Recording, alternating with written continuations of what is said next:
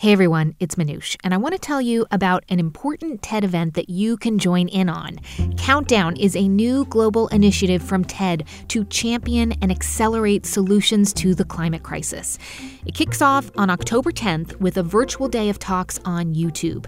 To learn more, go to countdown.ted.com. And meanwhile, in honor of Countdown, we've got an episode for you that you may have missed back in May. It's about the mindset that we need to tackle the climate crisis, because it is so hard these days to not feel burned out or overwhelmed, to stay positive. Well, this episode offers some good reasons why you should stay the course and be part of the solutions. So after you listen, do it. Go to countdown.ted.com, turn your mindset into action. Thanks so much for being here, and enjoy the episode, again or for the first time. This is the TED Radio Hour. Each week, groundbreaking TED Talks. Our job now is to dream big. Delivered at TED conferences. To bring about the future we want to see. Around the world. To understand who we are. From those talks, we bring you speakers and ideas that will surprise you. You just don't know what you're going to find. Challenge you. We truly have to ask ourselves, why is it noteworthy? And even change you. I literally feel like I'm a different person. Yes. Do you feel that way? Ideas worth spreading. From TED and NPR. I'm Manoush Zomorodi. And for the past couple months, while we've all been doing our part to keep ourselves and others safe, we've also had some time to think about what we value most. I'm walking through the woods near my home, just a few minutes walk away from the village that I live in southern England. And for a lot of us, including Tom Rivett-Carnac, it's planet Earth. This is a beautiful forest. It's early May. You can see the light coming through the trees. Tom is an expert in climate change policy. Back in 2015, he helped bring together nearly 200 countries to support the Paris Agreement, which was the UN deal to curb greenhouse gas emissions. But of course, right now, Tom's been spending his time closer to home. One of the amazing things about this forest over the last few weeks, of course, is that it's deserted. Now there's no one here. For many of us, the pandemic marks the first time the whole planet is having one shared experience. Maybe the first time we feel like we are one species.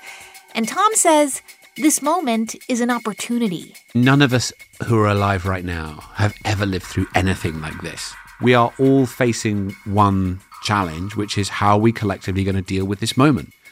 Now, the best outcome of this is that we as humanity remember that we can no longer afford the luxury of feeling powerless. Like the rest of the world, the TED stage is now happening remotely. So Tom Rivett-Carnac delivered his talk from those woods near his home. Right now, we are coming through one of the most challenging periods in the lives of most of us. The global pandemic has been frightening, whether personal tragedy has been involved or not. But it has also shaken our belief that we are powerless in the face of great change. In the space of a few weeks, we mobilized to the point where half of humanity took drastic action to protect the most vulnerable. Friday morning, the 20th, since my shift yesterday, I came back in to find the emergency department full. It was like a war room in the respiratory report room. So many people trying to figure out what assignment to take. I'm tired. Just been running around. Unfortunately, it's not over. We're still going up. And so I'm still going back to work tomorrow. These people are caregivers and nurses who have been helping humanity face the coronavirus COVID-19. Now, that's interesting because it shows us that humans are capable of taking dedicated and sustained action even when they can't control the outcome. But it leaves us with another challenge. The climate crisis. Because make no mistake, the climate crisis will be orders of magnitude worse than the pandemic if we do not take the action that we can still take to avert the tragedy that we see coming towards us. There's a line in your TED Talk that kind of hit me like a brick wall where you warn us that the climate crisis will be worse than the pandemic. Yeah. We're just so in the pandemic right now that it's hard to take the longer view on that. Make the case for why we should. Yeah, I mean, one simple answer to that question is that the climate crisis will be permanent. The pandemic is, a major global emergency that we are right in the throes of right now. But we will find a vaccine. We are learning about this virus all the time. We are working on social measures to reduce its spread. We're working on vaccines. Those will take months or maybe years, but we'll come to that point and we'll come through it, and world will return to some form of normality, although it will probably look quite different. In the climate emergency, the climate crisis, if we allow ourselves to pass these tipping points, after which we begin to lose control of the climate system itself because certain things about the planet change, like when the sea ice reduces, it exposes the dark water underneath. That dark water absorbs more sunlight, which leads to more sea ice loss. So you get these feedback loops where it becomes runaway, so you lose control of the climate system. If we get to that point, we can't find a cure for that. That's just the planet flipping into a different, hotter state.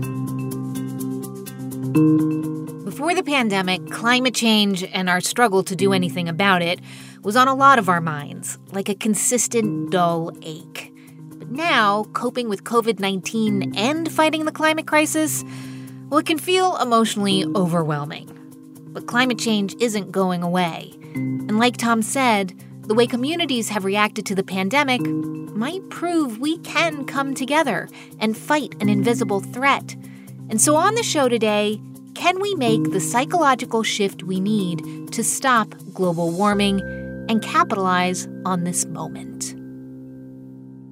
Coronavirus and climate, there are many ways in which they're connected. They're both global challenges that are coming at us at this moment. They both require us to step up as individuals and as society. They require us to replenish our trust in our faith and science. They require us to collaborate, and they make us realize that we are only as strong as the weakest member of our societies. And the other thing that they do is they require us to take strong action without being able to control the outcome. No one individual can take action that can prevent the spread of coronavirus. And in my talk, I talk about some of these healthcare workers. And what was kind of instructive to me as I looked at it was I realized that as long as you feel like what you're doing has meaning and purpose, you'll take action even if you can't control the outcome. That's why those nurses, so in such an inspiring way, take such action, put themselves in such risk to do all these different things. That's also the story of transformation of the world going back generations in times of great challenge and conflict and difficulty. People couldn't control that, but they felt a sense of purpose and meaning in engaging with the issue. So let me give you a historical story to explain it. Poland, September 1939. The German foe begins its ruthless march of conquest. In the late 1930s, the people of Britain would do anything to avoid facing the reality that Hitler would stop at nothing to conquer Europe. Along a dozen roads, the Iron Cross and the Eagle wave in the breeze. Freedom of speech? Now that meant the concentration camp. Torture. Death. They were terrified of Nazi aggression and would do anything to avoid facing that reality. In the end, the reality broke through. Churchill is remembered for many things, and not all of them positive. But what he did in those early days of the war was he changed the story the people of Britain told themselves about what they were doing and what was to come. We shall go on to the end. We shall defend our island, whatever the cost may be. We shall fight on the beaches, we shall fight in the fields and in the streets. We shall never surrender. An island alone, a country that would fight them on the beaches, a country that would never surrender. He wasn't promising an easy ride, he wasn't promising victory, he was promising blood, toil, tears and sweat. That's literally what he said, but he was promising meaning. He was promising something that people could get engaged in and as a result be part of a great shared endeavor. And that's what motivated people to action. It's not actually the sense of an easy victory. And I mean, I live in the west of England, and dotted along the river right by my house is a series of little brick buildings. And they were constructed by the old men of the village during the war because they wanted to feel like they were part of this great shared endeavor. I mean, the Germans were never going to come up the River Frome to attack Britain, right? But they felt like they wanted to be part of this great shared endeavor. So they built these things to contribute. And everybody felt that what they were doing was part of this purposeful shared mission. Now, that doesn't mean it was always easy, right? Or it doesn't mean that every day was filled with joy, but it does mean that it provided a North Star for them. Now, on climate, we've allowed ourselves to not feel purposeful, to not feel meaningful, to have the sense of, if I can't control it all myself, therefore the meaning and the purpose drains away. And that is a major mistake. We can do big things together. It's not beyond our ability to cooperate, to have a shared objective, to work together towards it, to, yes, have national interests, but also have international solidarity. And we can live enormously purposeful and meaningful lives right now by deciding to take action on these collective issues and thereby transforming the world through our own actions.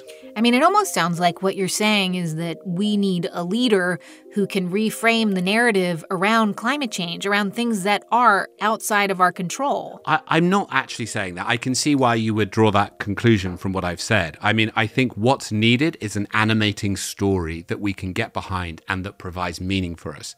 There's probably going to be multiple different stories for different people and different ages and different industries and different countries. What I'm saying is we can choose what story that is. And we can actually choose to have a more animating narrative that moves us towards action. I mean, if you look at the components of this crisis, right, it is overwhelming odds. It is clock ticking down. It is great peril if we fail. It's all the ingredients of a great adventure story. We're either going to do this or we're not, but no one else is going to do it.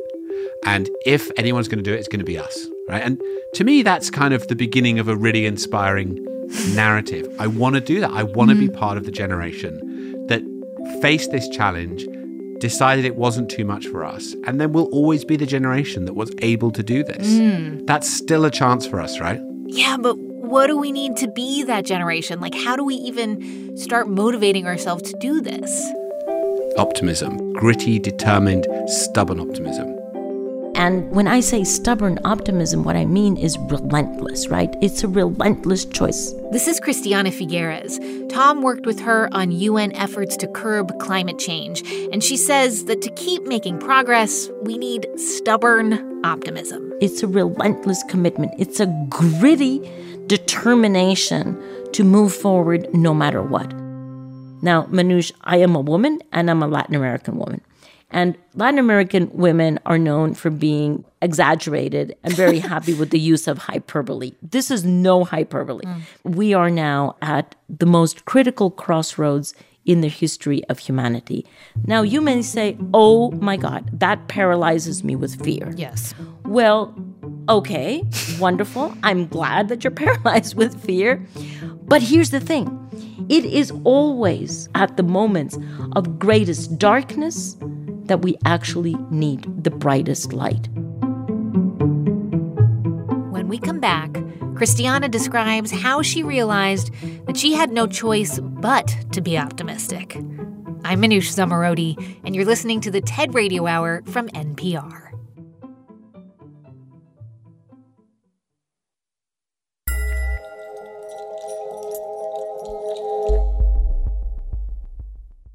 Support for this podcast and the following message come from the American Jewish World Service, working together for more than 30 years to build a more just and equitable world. Learn more at ajws.org.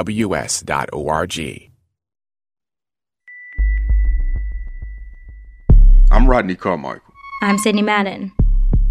And on our new podcast, Louder Than a Riot, we trace the collision of rhyme and punishment in America. We were hunted by police. We were literally physically hunted. You'd be standing on the corner, drug squad would pull up, everybody would run. New from NPR Music. Listen to Louder Than a Riot. It's the TED Radio Hour from NPR. I'm Manoush Zomorodi. On the show today, Can we make the psychological shift we need to fight climate change? Before the break, Tom Rivett-Carnac and Christiana Figueres told us that optimism, stubborn optimism, is the key to how we approach global warming. It is always at the moments of greatest darkness that we actually need the brightest light. But Christiana didn't always feel this way. Back in 2010, she was appointed as the Executive Secretary of the United Nations Framework Convention on Climate Change, which is quite a mouthful. Basically what that means is that... she had to bring 195 countries to a consensus on how to manage climate change. It was actually an impossible task. It was a very doom and gloom mood, a sense of overwhelm, a sense of helplessness.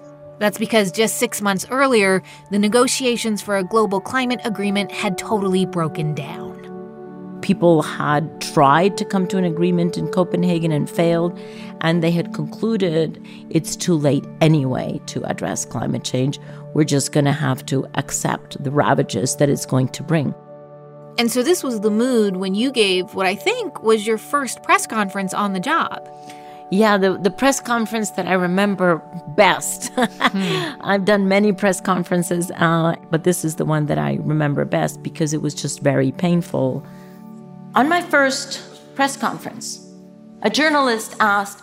Christiana Figueres picks up the story from the TED stage. Ms. Figueres, do you think that a global agreement is ever going to be possible? And without engaging brain, I heard me utter... Not in my lifetime. Well, you can imagine the faces of my press team who were horrified at this crazy Costa Rican woman who was their new boss. And I was horrified too. Now, I wasn't horrified at me because I'm kind of used to myself. I was actually horrified at the consequences of what I had just said. Horrified because I thought, okay, well, that expresses the mood. But is that what we really want for our future generations? Are we going to give up now just because this was an incredible attempt and we failed? Is that a reason to give up and then to condemn future generations to the ravages that will be wrought upon them? And I very quickly I said, no, I can't do that. There's no way that I could live with myself knowing that I had just been given responsibility. And what was I supposed to do? Just hold failure in my hands for several years and just admire the failure, admire the problem? It was just not something that I could do. It was just not morally responsible. It was frankly a horrible moment for me. And I thought, well, no, hang on. Impossible is not a fact. It's an attitude. It's only an attitude.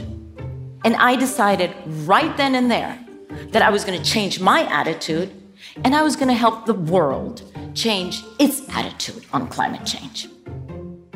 So it kind of sounds like you walk off the stage and you're thinking to yourself like, we don't have a choice here. We have to keep going no matter what happens. Children are depending on us. Exactly. And so it was definitely, I think, my maternal instincts, thinking certainly of my two little daughters, but frankly of your daughters as well, right? And of everybody's children, because climate change is something that affects everyone. And it especially affects people who we don't know, either in the present or in the future. And I just felt this huge moral responsibility, fully realizing that I did not have a blessed idea of what we could do to change it. So you have this epiphany, this moment, and then what exactly were you committing yourself to? Yeah, I actually call it stubborn optimism. And for me, optimism is actually more of a choice. It's a moral choice. So then, I have to change my attitude first. And then I have to figure out how to be contagious about that. I didn't have a blessed idea of how we were going to get that. But if I could harness collective wisdom, we would be able to figure that out. Mm-hmm. But as you say, for you, like it wasn't enough that you felt this. You had to corral everyone. I mean, what's one person going to do? If it comes to something as global as addressing climate change, obviously it's never one individual. Far from it. It has to be a critical mass of people who bring their ingenuity, their innovation, their creative thinking, and their solution development together. If we're going to do this, it has to be an everyone-in effort. So we went from something that was impossible in 2009 to something that was, okay, maybe possible. Over the years, we moved from possible to likely, and then eventually in 2015 to unstoppable. So that arc of possibility is what eventually led to the Paris Agreement. There is no way you can deliver victory without optimism. And here, I use optimism as a very simple word, but let's understand it in its broader sense. Let's understand it as courage, hope, trust, solidarity. The fundamental belief that we humans can come together and can help each other to better the fate of mankind. Then you see that governments were able to go to Paris and adopt the Paris Agreement. Okay, so optimism clearly played a pretty big part in reaching an agreement in Paris. But, let's fast forward to 2016. Donald Trump is elected president, and he announced that the U.S. was leaving the Paris Agreement, rolling back regulations. It's hard to figure this out because, I know reducing emissions is possible. The science says so, and we have even seen it since the pandemic began. But it also feels like so often politics is the reason that optimism can be so hard to muster, right? Well, but then we haven't understood my definition of optimism. Because optimism is not the result of the reality. It's a choice. It is an intentional choice. We have to be able to say, okay, there are going to be barriers. In this case, the U.S. White House. Okay, but that's not going to be a permanent event in our life. That is an event. And at some point, that is going to change. Don't confuse the waves with the current. If you live in the ocean, you see tides. There's a low tide and there's a high tide. And those are in constant following of each other. So we have a low tide in the White House right now. We also have a high tide in many other places of the world. But let's not confuse that with the current. The current that we have, which is the underlying trajectory of the global economy, independent of the political tides, is definitely toward decarbonization. It's not just possible. You said that it's possible. Honestly, it's necessary. It's the only thing that we can actually accept.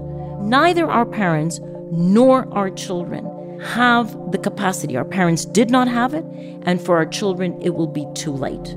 So if today, collectively, we stay in the grief and the despair and the helplessness, we will never get out of this black box. That's the point. We are at the moment in which we need the brightest light.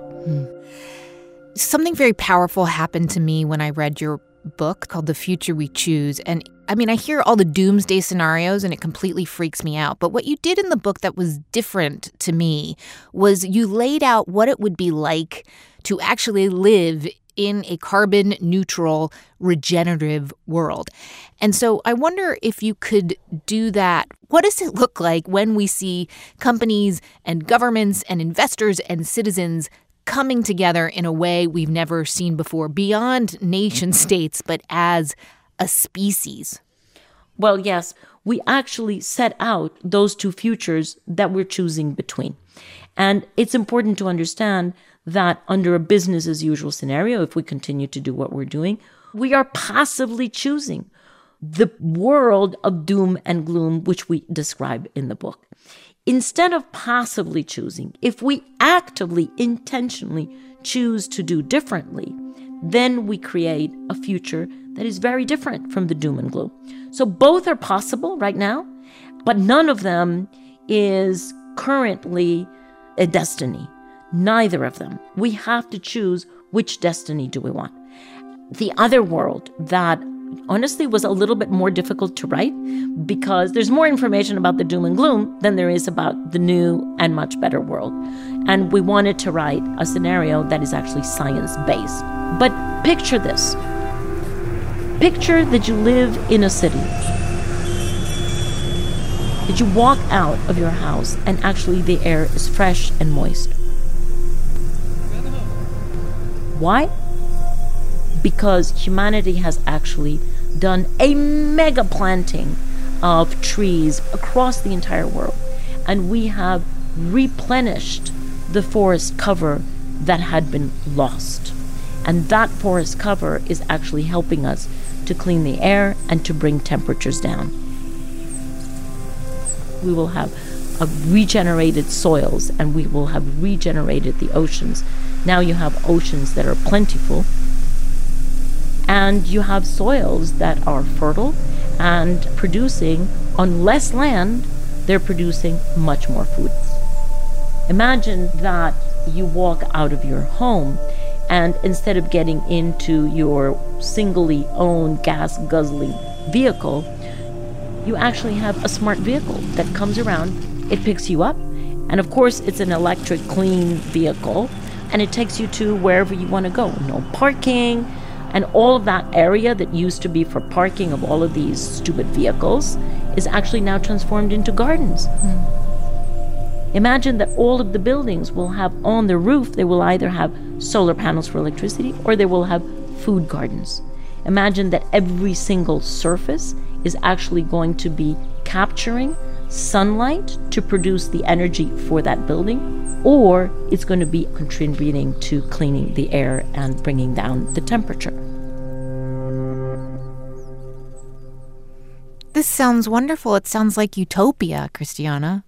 Well, I mean, maybe it sounds like utopia, but the fact is, we're on the way toward many of those things. We're totally on the way toward an electric, smart transportation. We are totally on the way of smart design of cities. It is not science fiction. If you look for examples of any of this, it's all already underway. Listening to you, you are full of energy and conviction and, yes, optimism. But surely there must have been moments in the last couple of years, especially since Paris, where you have had to collect yourself and check your doubts and really recommit to this climate optimism. Absolutely. I've had moments of deep anger and frustration and, used very strong language, cussing language at points, because it makes me so angry that we are so stuck in a reality of the past, and we see ourselves as being victims of the past, as though we could do nothing about it. And that is totally untrue. We're not victims of the past. We are creators and co-creators of the future. So yes, I do get angry, and yes, I do get upset, and I use the energy of that anger to actually move forward. Because if I stay in that hole of anger and despair and grief, then I don't do anything. Yeah. If you're angry, if you're despairing of what that is energy. The only thing you have to do is harvest that energy and change the characteristic of it. And then you're contributing to the solution. That's Christiana Figueres. She and Tom Rivett-Carnac are co-authors of the book, The Future We Choose, Surviving the Climate Crisis. They also host a podcast together called Outrage and Optimism. You can see both of their talks at TED.com.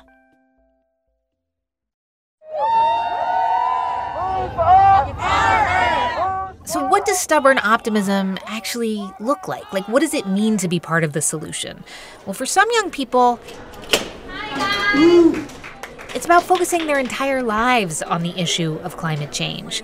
Lori Johnson wants to meet with us. We're asking them to give $1 billion basically to help for a more sustainable job. Like the students in Beacon High School's environmental club in New York City. So we wanted to start with a little debrief. I think we're just gonna kind of go over like what we've been doing and/or what you've been doing, if it was anything related to the environment, dying, that you want to share. So if anyone we went to visit them a couple months ago, back when the kids were still in school. So talk to me about when you first started hearing about climate change and things like that, right? Like what were you feeling? For me, what freaked me out the most was in science class, just seeing pictures of how much glaciers were disappearing. And to me, that was the moment where I was really like, wow, this is happening rapidly.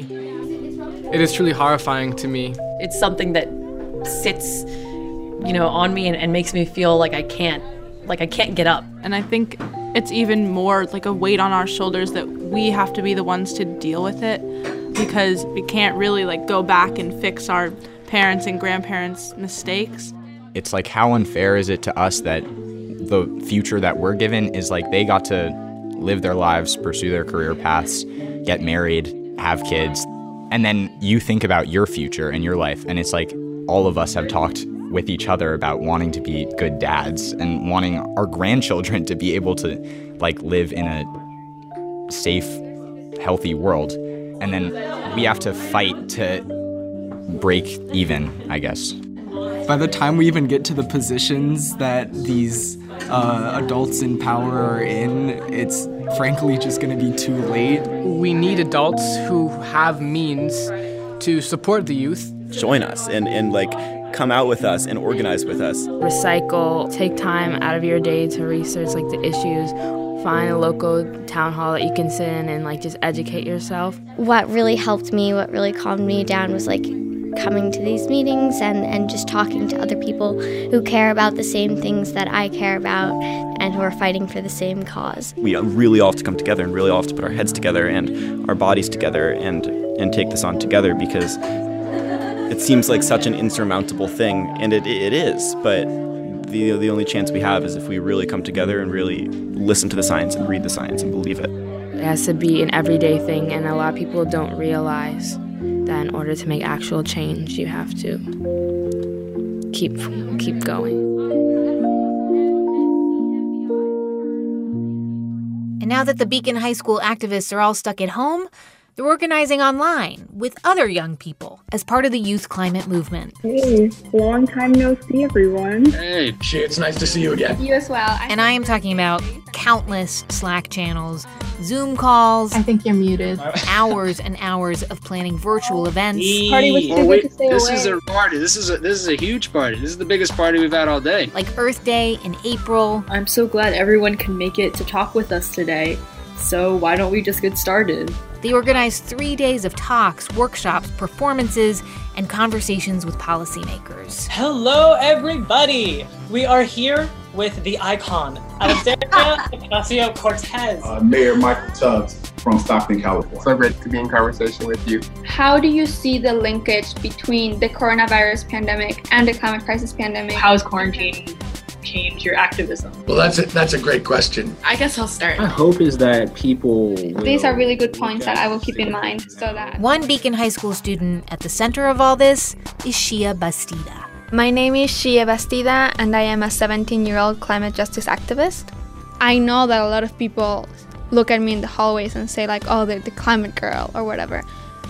But what I'm seeing is that we inspire others through action and through example, because there is no hope without action. In just a minute, Shia Bastida talks about staying optimistic while dealing with the pressures on young climate activists.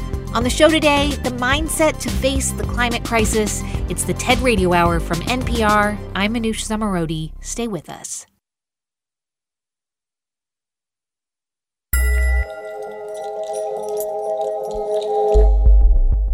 Support for NPR and the following message come from Invesco. As children, we're all inventors. Possibility inspires us, and we imagine how the world might change.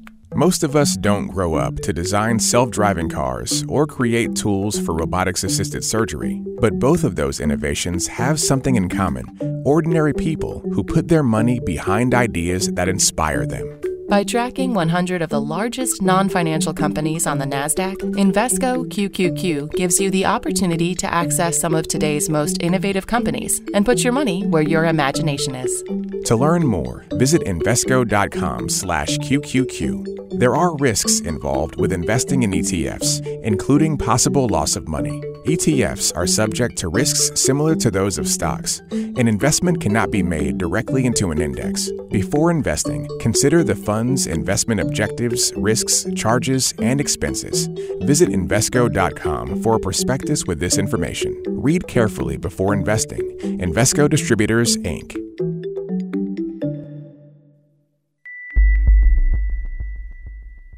Billie Holiday helped shape American music with her voice and unique style. But her legacy extends way beyond music, with one song in particular. How Strange Fruit became an unexpected hit and brought on serious consequences for Billie Holiday. Listen now to the Throughline podcast from NPR. It's the TED Radio Hour from NPR. I'm Manoush Zomorodi. On the show today, can we make the psychological shift we need to fight climate change? We were just hearing from Shia Bastida about all the work that goes into helping lead the youth climate movement. It's a lot of pressure for a 17-year-old. There was a long time where I would have 3 or 4 calls a day, and I would run to meetings, and I would, do my homework late at night and sleep for 4 hours and get on calls because I needed to call Germany, so I had to get on a call in the middle of the night. And I was just exhausting myself because I thought that the world was on my shoulders. And the beauty of this movement is that there are so many kids who are willing to do work that you don't have to do all the work yourself. You can ask others to go to the meeting. You can ask others to run the social media. And sharing the responsibility makes us way stronger than trying to do everything yourself. Means you have to share the limelight, though, doesn't it? Oh, yeah. You're okay with that? Even, in the era of Instagram? Oh, honestly, the more people who get a platform for climate activism, the better. Because this is something that is going to last for a very long time. This fight is going to last a very long time. So we can't get too tired and then put it in this little box in our minds and think that we can just keep on going like we are. And the way in which I deal with it is what I want to see the world do, I do myself. So it's kind of leading by example with me and all the other climate activists. When we organize, there is no hierarchy. We just do it through consensus. And it is harder and it's more time. But things turn out better because we listen to everybody. And we listen to all the different points of view. And I love having friends who are climate activists because then we can share our feelings with each other. For example, I told my friends the other day I was the first time in 7 months at the beach. And I was just sitting there hearing the ocean and thinking, for the first time ever, actually thinking my kids are never going to be in a beach. Because we're going to have flooding and the ocean is going to come up all the way to the streets. But beaches take thousands of years to form. So that was the first time which I thought, are my kids ever going to see a beach or be on an island? And these are the type of things that I can share with my friends. And they will say, this is why we have to kick ass harder. This is why we have to share how we feel because stories touch people and data doesn't. So you said there's power in stories. So let's talk about your story. What is your background? How did you first even start thinking about climate change? So my family background is crazy. My mom is Chilean, my dad is Mexican, but I was born in the highlands of Mexico in this small town, about 10,000 people, called San Pedro Tultepec. And that means the town of tule, which is this plant that you can weave and make things out of. And that's what my grandfather did his whole life, aside from playing music. And so I was raised with this understanding that we had to take care of our surroundings and that we had to thank the earth for everything that it's providing us.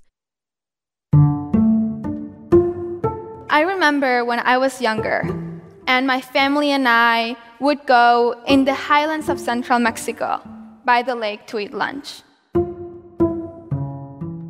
Shia Bastida continues her story on the TED stage. My mom would take out the food that we brought, and I would particularly remember her taking out tortillas. And so the prayer would begin. Thank you to Mother Earth for gifting us with air, water, and the places for our food to grow. Thank you to the hands who planted the seeds. Thank you to the hands who harvested the corn. Thank you to the hands who made the tortillas and for the transportation that it took for all of us to come together and share this beautiful moment. That is how I grew up. with a mindset that we have to thank everything.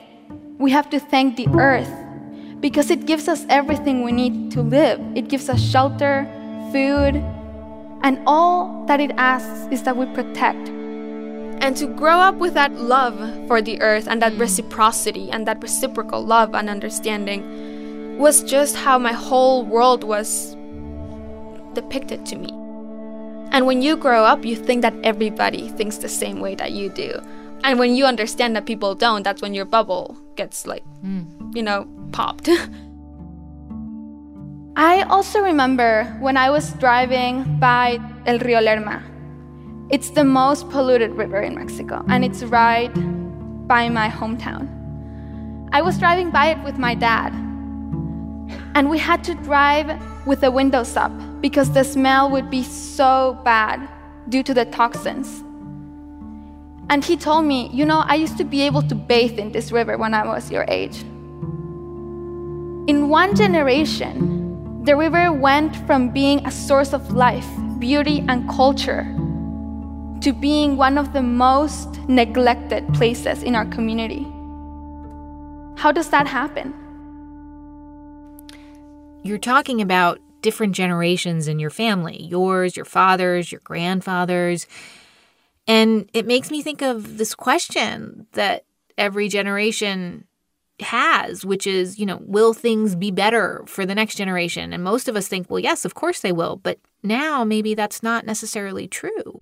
Yeah, I think that people who I know, like the grandparents struggled to get on their feet, the parents did a better job, and now we're here and we're getting this great education. But I don't know if my kids are going to have the childhood that I had.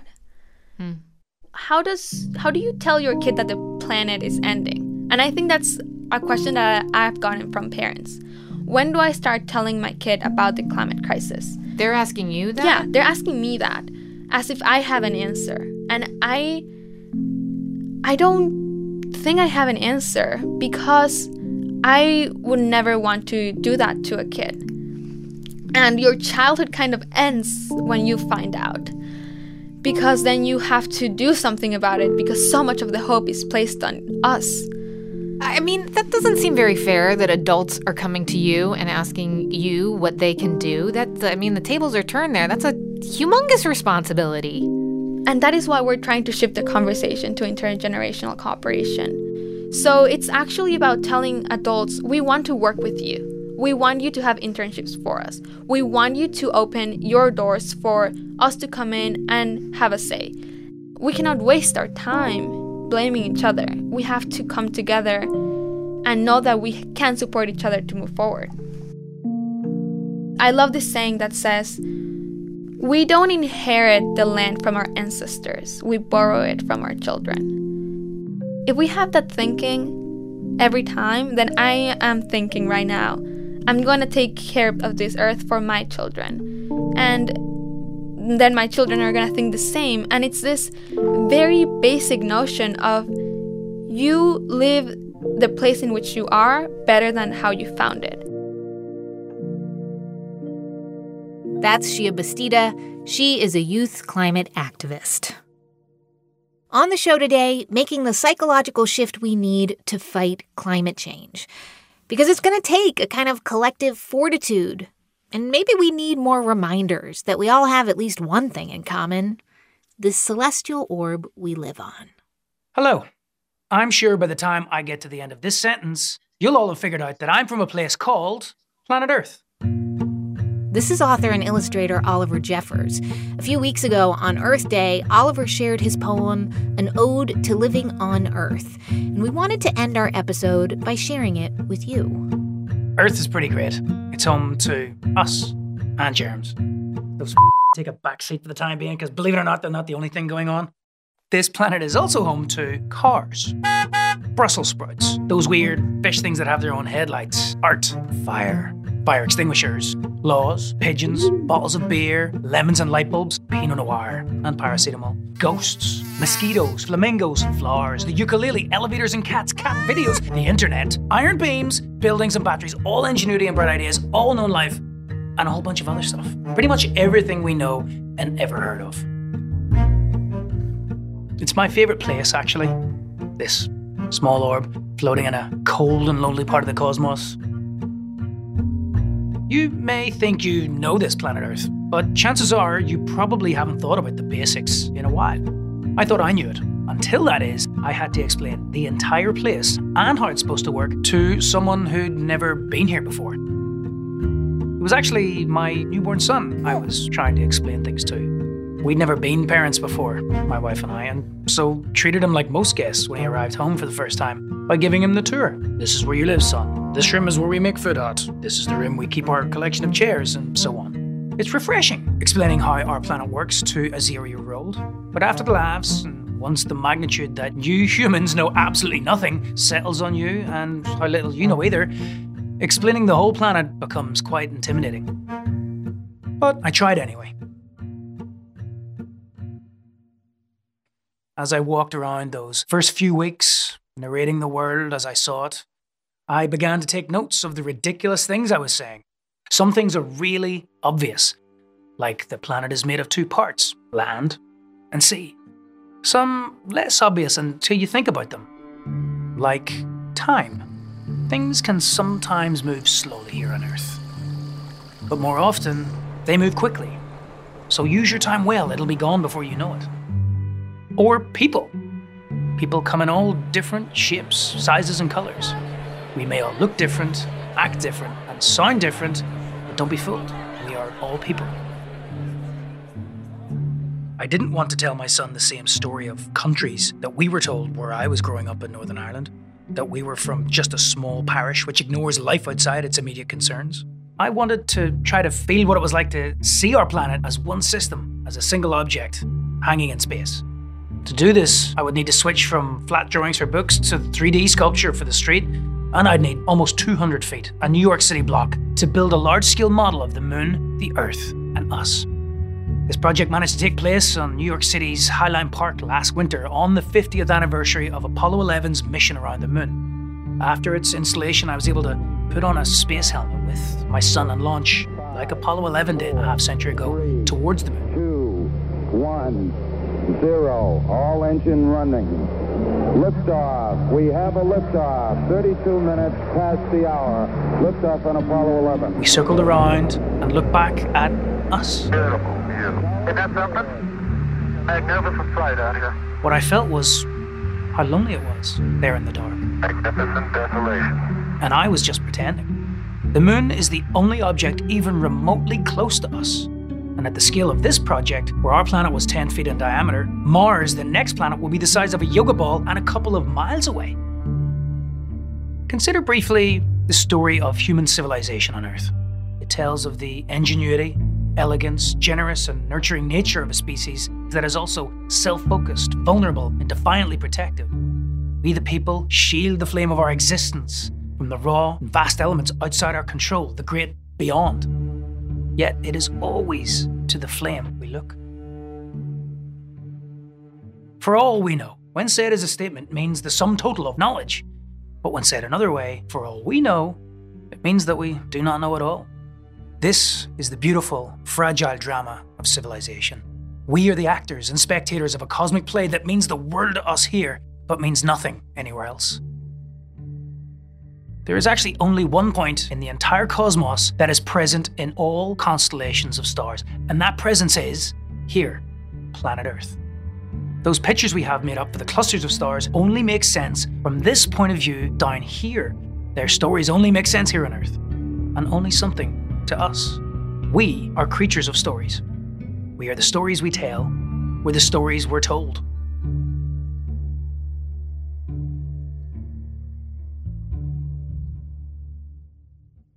On this planet, there are people. Looking up, and by drawing lines between the lights in the sky, we've attempted to make sense out of chaos. Looking down, we've drawn lines across the land to know where we belong and where we don't. We do mostly forget that these lines that connect the stars and those lines that divide the land live only in our heads. They, too, are stories. We carry out our everyday routines and rituals according to the stories we most believe in, and these days, the story is changing as we write it. There's a lot of fear in this current story, and until recently, the stories that seem to have the most power are those of bitterness, of how it had all gone wrong for us individually and collectively. It has been inspiring to watch how the best comes from the worst. How people are waking up in this time of global reckoning to the realization that our connections with each other are some of the most important things we have. But stepping back, for all we've had to lament, we spend very little time relishing the single biggest thing that has ever gone right for us. That we are here in the first place, that we are alive at all, that we are still alive. 1.5 million years after finding a box of matches, we haven't totally burned the house down yet. The chances of being here are infinitesimal. Yet here we are, perils and all. There have never been more people living on Earth, using more stuff. And it's become obvious that many of the old systems we invented for ourselves are obsolete, and we have to build new ones. If it wasn't germs, our collective fire may suffocate us before long. As we watch the wheels of industry grind to a halt, the machinery of progress becomes silent, we have the wildest of opportunities to hit the reset button, to take a different path. Here we are on Earth. And life on Earth is a wonderful thing. It looks big, this Earth, but there are lots of us on here. 7.5 billion at last count, with more showing up every day. Even so, there is still enough for everyone if we all share a little. So please, be kind. When you think of it another way, if Earth is the only place where people live, it's actually the least lonely place in the universe. There are plenty of people to be loved by, and plenty of people to love. We need each other. We know that now more than ever. Good night.